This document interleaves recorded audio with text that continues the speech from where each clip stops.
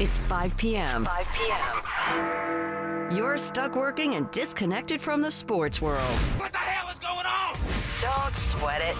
The OG will catch you up on the biggest stories, the latest developments, and let you know who said something dumb on social media today. I just tweeted it. What's trending is now on the OG. Alongside Joe Giglio, I'm Joe Ovies. Dennis Cox is the producer of this program. Apparently, some people are trying to make the curse of K a thing. Giglio and I can't be anything but amused by such an attempt. We'll get into that in a little bit. Let's log on to the internet, shall we? It's brought to you by Geico. You got a choice of ways that you can save on car insurance. Call 1-800-947-AUTO. Go online to geico.com or stop by the Geico office nearest you. Let's get it.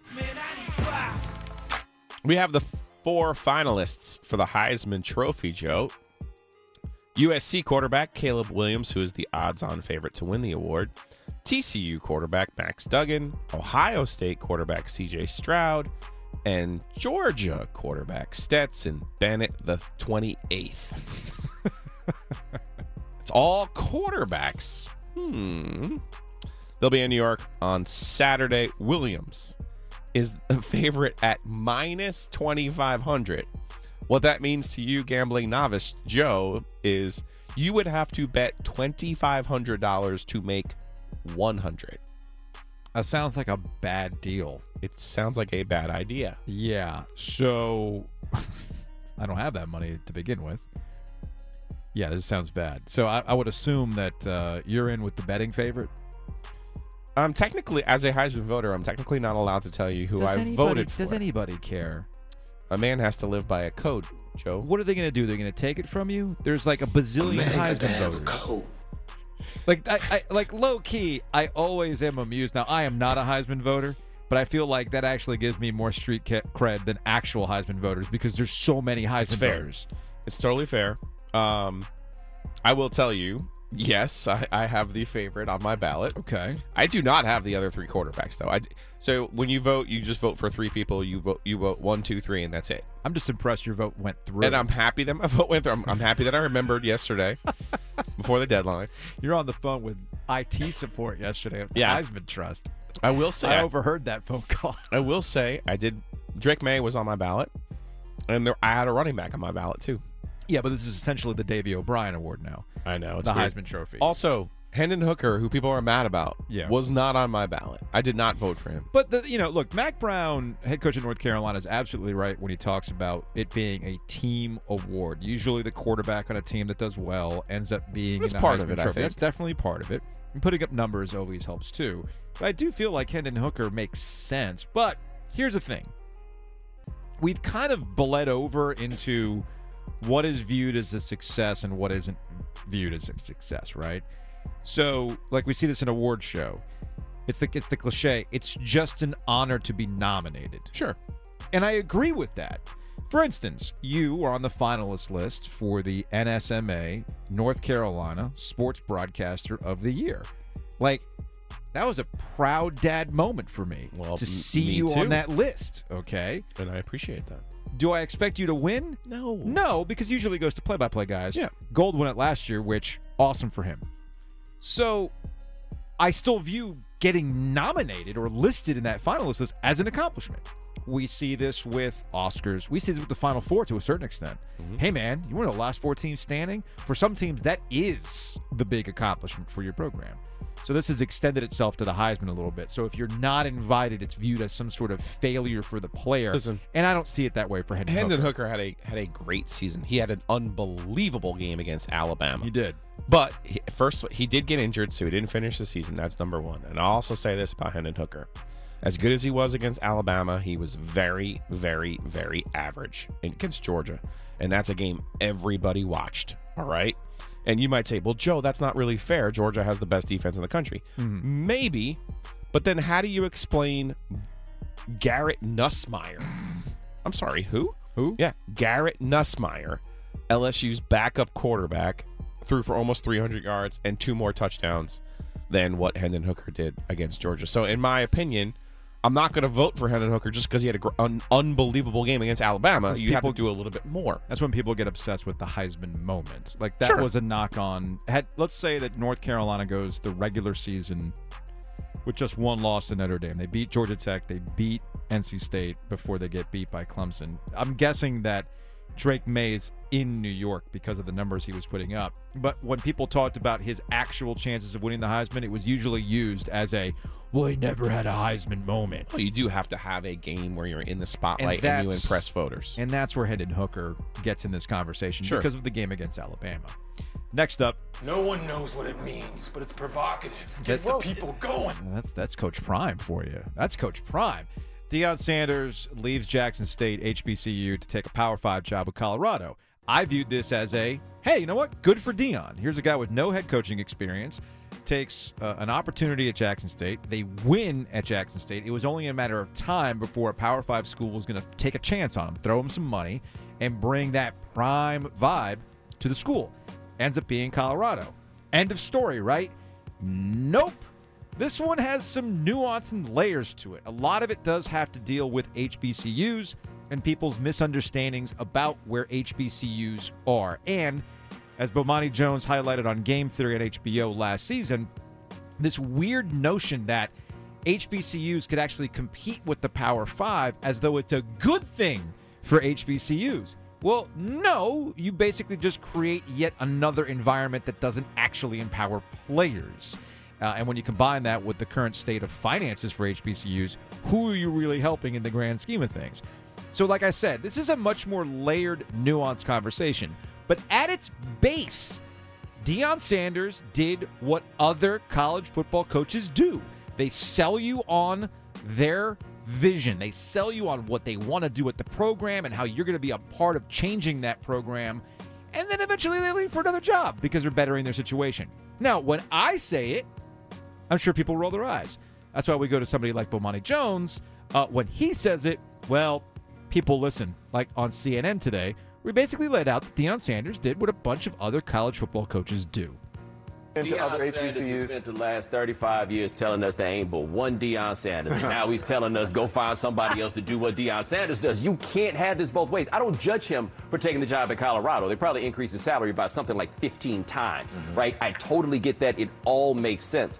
But what he did was something that college coaches do all the time, which is you have to sell people 4-year, 10-year plans when your plan is always 1 year at a time. That's the only way that you could really pull that off. And so he came in and he sold a long-term vision for what was going on at Jackson State, but his goals and ambitions were always to be a Power 5 head coach. My take has always been he went to Jackson State primarily because he wanted to be a head coach, but didn't want to ever be anybody's assistant coach. So he had to find somebody that would give him a job and make him a head coach, and so he could have that on his resume, and then he could take that to try to get the job that he actually wanted. Jackson State was the place that could do it, and he did a lot of good work while he was at Jackson State.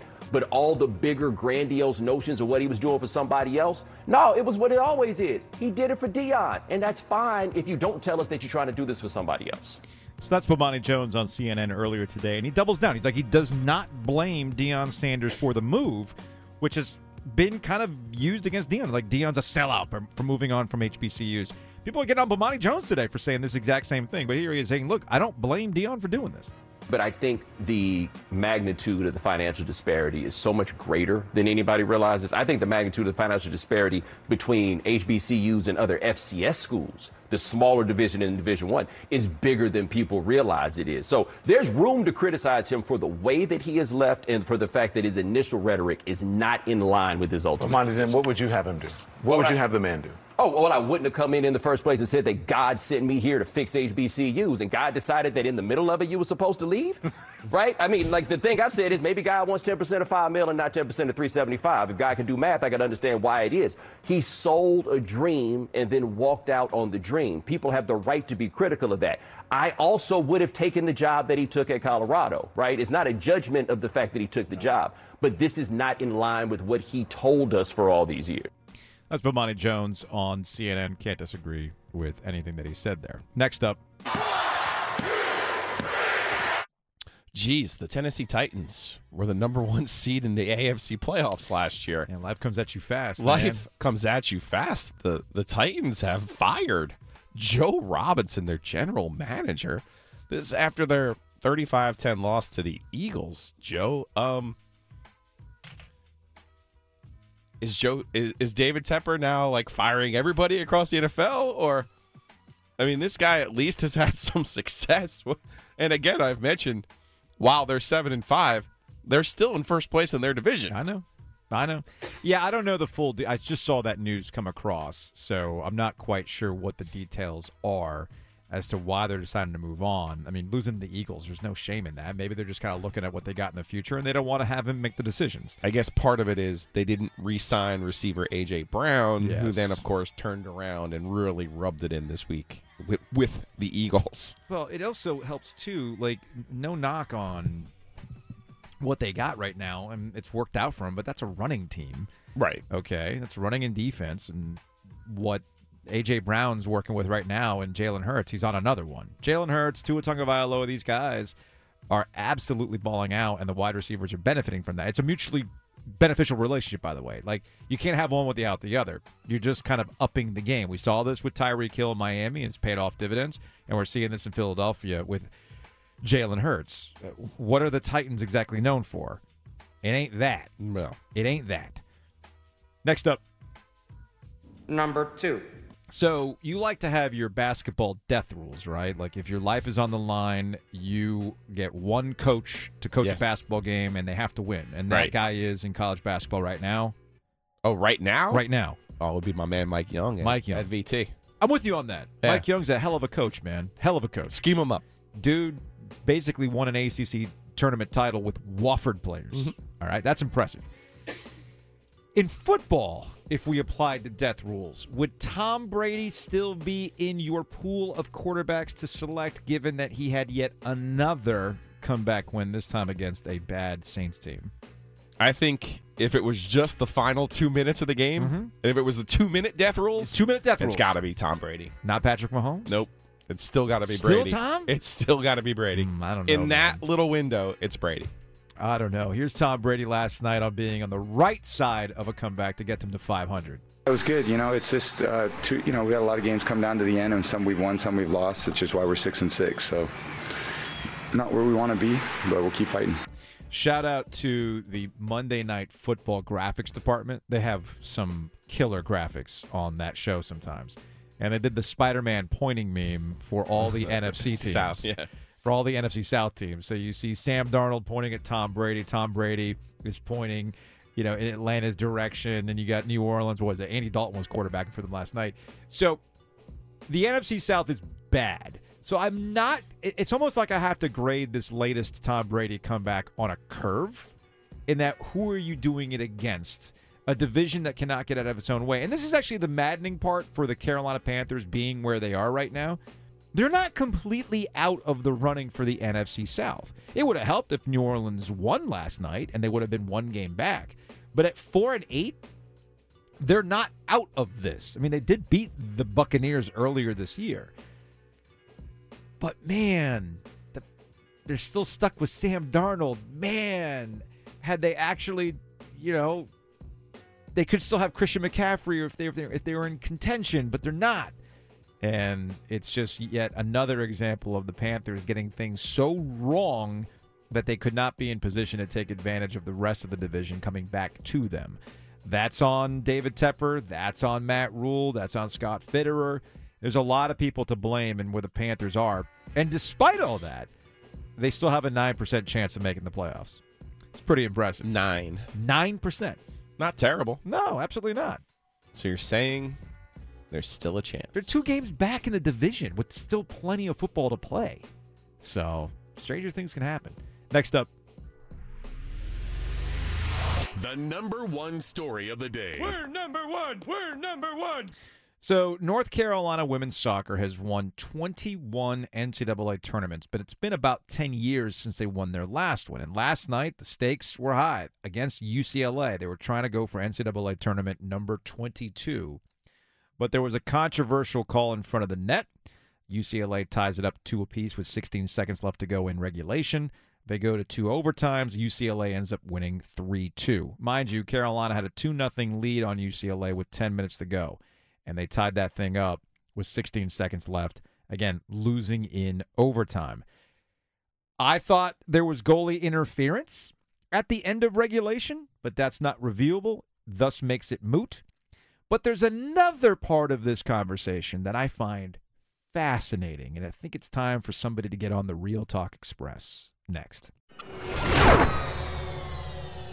So North Carolina loses in the NCAA Women's Soccer Championship last night at Wake Med Soccer Park. Awesome crowd from what I saw on television, sold out, nearly 10,000 people. Exciting finish, exciting game, but it didn't go North Carolina's way.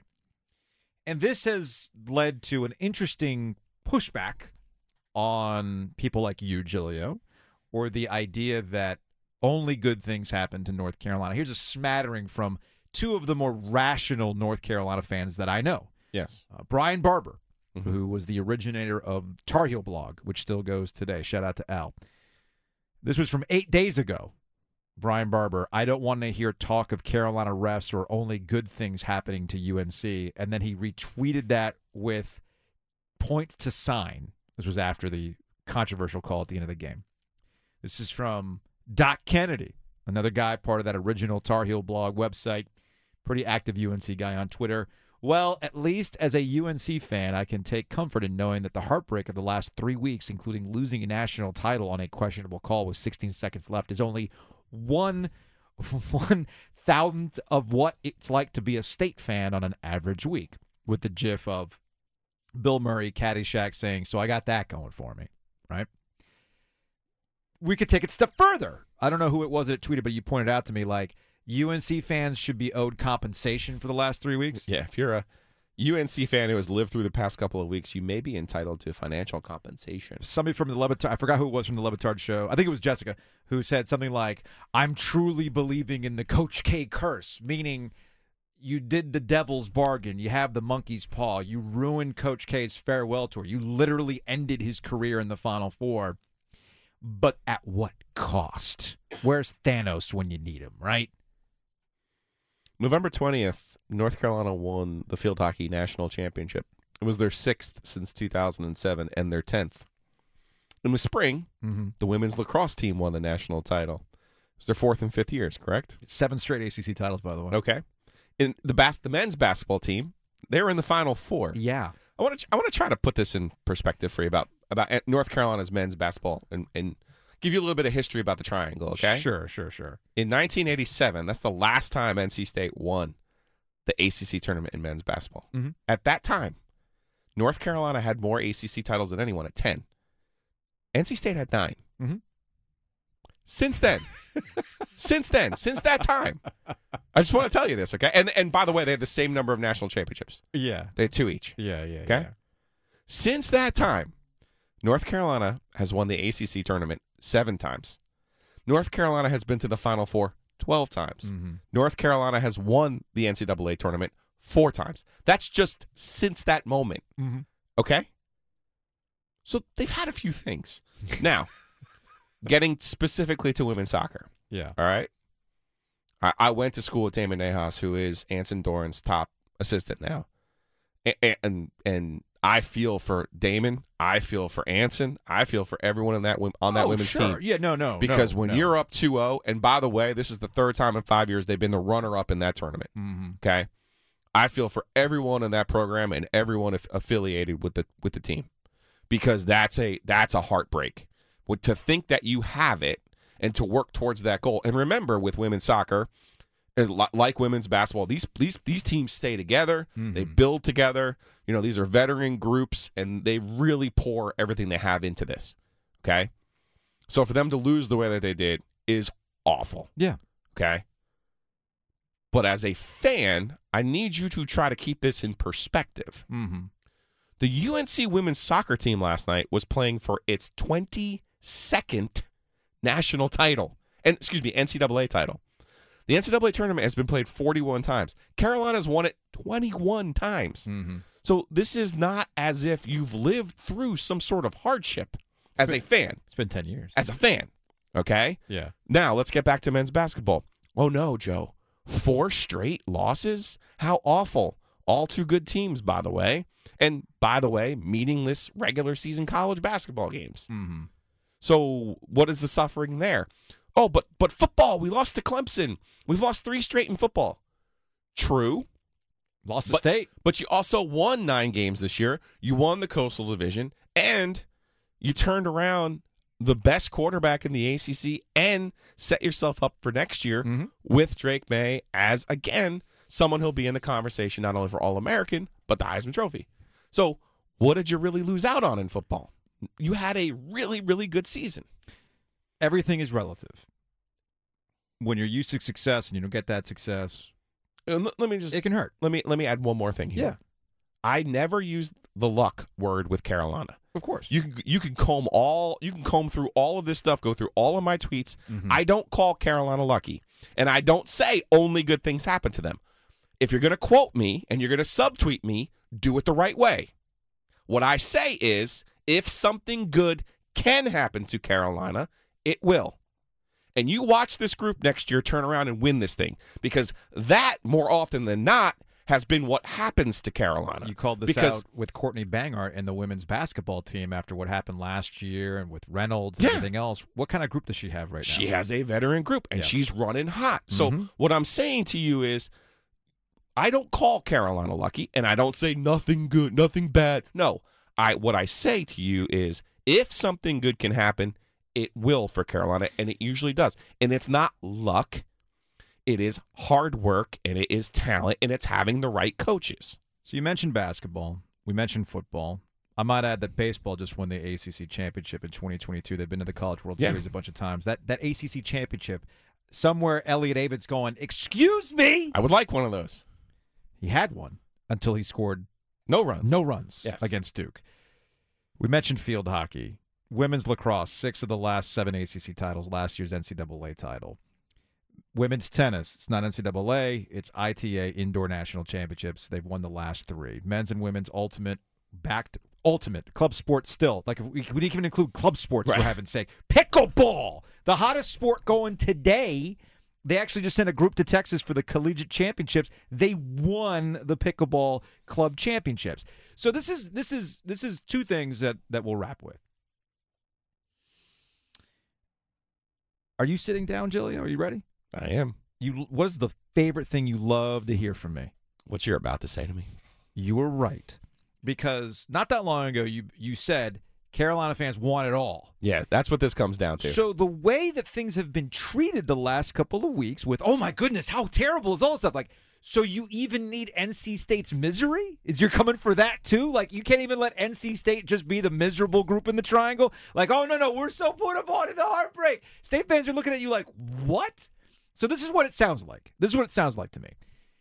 It sounds like a New York Times feature where they have a couple who's having to cut back on their budget because, the economy isn't so great. Inflation's really high. So you click on the article. Oh, have they talked to some, like, middle-class family that has to really shut down, going to the grocery store, working those coupons, that kind of stuff? No. The New York Times talks to a couple where, like, it's a Wall Street bigwig and some art dealer spouse, and where they've really had to cut back on the budget is, the house we had in Tahoe, we had to sell. And we just have to slum it by going to the huge beach house in the Outer Banks that blocks like half the dune now. So it's really having to cut back. And I'm not making this up. There was a feature on a couple where the wife said, well, we just can't go to Italy like we used to when we want to have Italian food. Man, really rough. That's what you sound like. Man, it's been hard. It's not been that hard. Much to my surprise, the World Cup is still being played. Oh, dear. I thought after the U.S. got bounced by the Netherlands actually won the World Cup. I was mistaken. I was mistaken. I'm being facetious here. Obviously, there's still interest in the World Cup because we have drama. Ronaldo was benched today. Apparently, he's had an attitude problem with Portugal. Not a team guy. Also went on with Piers Morgan, I think, last week and openly aired out the dirty laundry with Manchester. He's no longer with Manchester. So what happened today was they played Switzerland. They crushed Switzerland. And the guy who came in to replace Ronaldo had a hat trick. Yeah, Portugal doesn't lack talent. somewhere Bill Simmons has his Ewing theory column ready. He might actually unretire from writing columns to give you a Ewing theory take on Ronaldo, one of the world's greatest, and his attitude problem getting in the way of Portugal. 8 teams left. I suspect you will have at least a passing interest in Saturday's matchup between France and England. Of course. Yeah. Of course. Mainly because England is the NC State of the World Cup. They are. Yeah, they just have an 18-year head start on NC State. That's They do. England, although I have noticed that it's kind of subdued. The whole "it's coming home" has been somewhat subdued. I do. Well, it's obviously, as we've learned at Ted Lasso, it is the hope that kills you. And when they couldn't win the Euro in the wrong year that they hosted, because remember, the year they won the World Cup, they hosted it. Right. And that's kind of where this all comes from. And then, they're in the Euro finals. They scored in the first minute, and they end up losing anyway. And that's when people were like, you know what? It's never coming home. It might not. It might not. We also got a landing place for Baker Mayfield. Baker Mayfield was released by the Carolina Panthers yesterday. It was his request. He didn't see a future with the Panthers. They're going with Sam Darnold and P.J. Walker the rest of the way. Panthers don't really lose much of anything. You only cost them $5 million. It was worth the risk considering that your starting quarterbacks going into the year were Sam Darnold and P.J. Walker. He is a better quarterback than Sam Darnold, or at least we thought he was. We got that one wrong. It looks like Baker Mayfield just isn't back to being 100% after the labrum, and he's been picked up by the Rams. Not the 49ers, but the Rams. I think are actively tanking because they've lost 6 straight. Yeah. But I don't even think they have their own first-round draft pick this year. So, well, what do you have essentially? You've sold out. You got your Super Bowl. And they got their Super Bowl last year. I think they'll take that every time, and then they'll just go ahead. But they've been in an ACC quarterback blender. They had Bryce Perkins the previous week, from Virginia, Bryce Perkins, and then John Walford from Wake Forest. So they take on the Raiders on Thursday night. I can't imagine Baker plays already. I mean, this is probably a move for the December 19th game that they have with Green Bay. We talked about Super Bowl hangovers. It seems that the team that won the Super Bowl is going through the hangover. It's the craziest thing I've ever seen. Which you and I both predicted would be the case. Matt Stafford going out with injury you knew it was a wrap at that point. And like a lot of teams that lose in the Super Bowl, it appeared as though the Cincinnati Bengals were going to experience that Super Bowl hangover. Plot twist. Yeah. Joe Burrow. The Bengals overcame a reworked offensive line that looked shaky at the beginning of the season. They've overcome a Jamar Chase injury. He's back. And their defense is pretty good. And they had a signature win beating the Kansas City Chiefs on Sunday. That's 3 straight wins in this calendar year over the Chiefs. And now suddenly, you look at the AFC, Buffalo Bills have come back down to earth a little bit. The Josh Allen discourse has subsided. Patrick Mahomes is still the guy, don't get me wrong, and the Dolphins looked very, very mortal in their loss to the San Francisco 49ers. Suddenly, Joey Burr back top of mind. Back top of mind. So Super Bowl hangovers, not equally applied every season.